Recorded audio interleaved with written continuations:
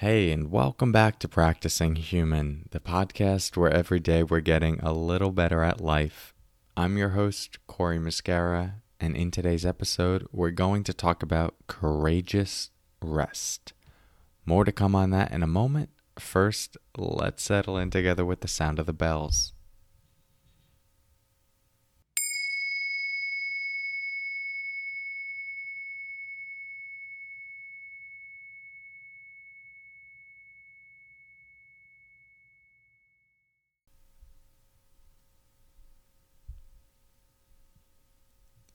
Okay, I'd like to start this episode off with a poem.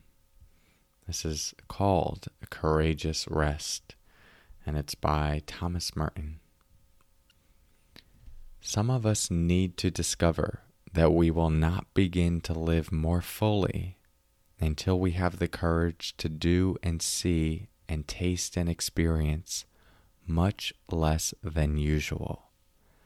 There are times when, in order to keep ourselves in existence at all, we simply have to sit back for a while and do nothing.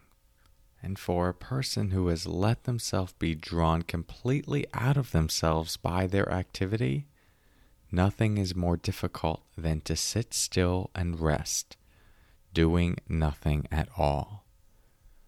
The very act of resting is the hardest and most courageous act a person can perform.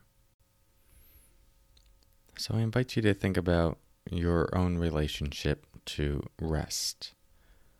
We all have a different relationship to rest. For some, this is a natural part of our well-being, how we live, how we know how to take care of ourselves so that we can continue doing what we're doing.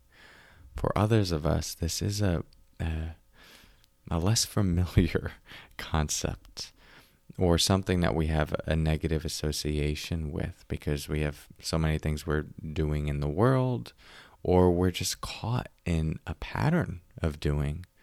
And that could be a benign pattern. Maybe it's just like we've got caught up in the, everyone's doing stuff, get my job, 9 to 5, do. Or it could be because we're afraid to be still. We're scared what we'll see when we stop. Or we've been so busy because we're trying to feel a sense of worthiness that maybe started in early childhood in relationship to our parents or someone else. Who knows? There are a lot of reasons that we can get caught in the doing and addicted to the doing, addicted to the busyness. That makes rest a really radical act. And when Thomas Merton says that it's the most courageous thing you can do, I do think that personally is context dependent, but in one particular context where that could be the most courageous thing to do is when what's comfortable to you and what's familiar to you is to go, is to do, and to really let yourself disengage. What will you have to feel? What will you have to release? What patterns will you have to let go of?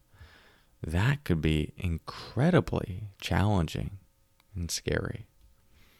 And so my invitation to you today is to explore what courageous rest can look like in your life, even if you already have a fairly healthy relationship to rest.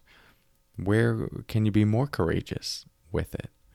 Where can you really look at rest as the foundation for all you're looking to do in the world, or even just the foundation for reconnecting to your very essence, not even as a transactional thing that we use to replenish so that we could do, but really this space where you connect to who you are and why it's important to you to continue to show up in the way that you are.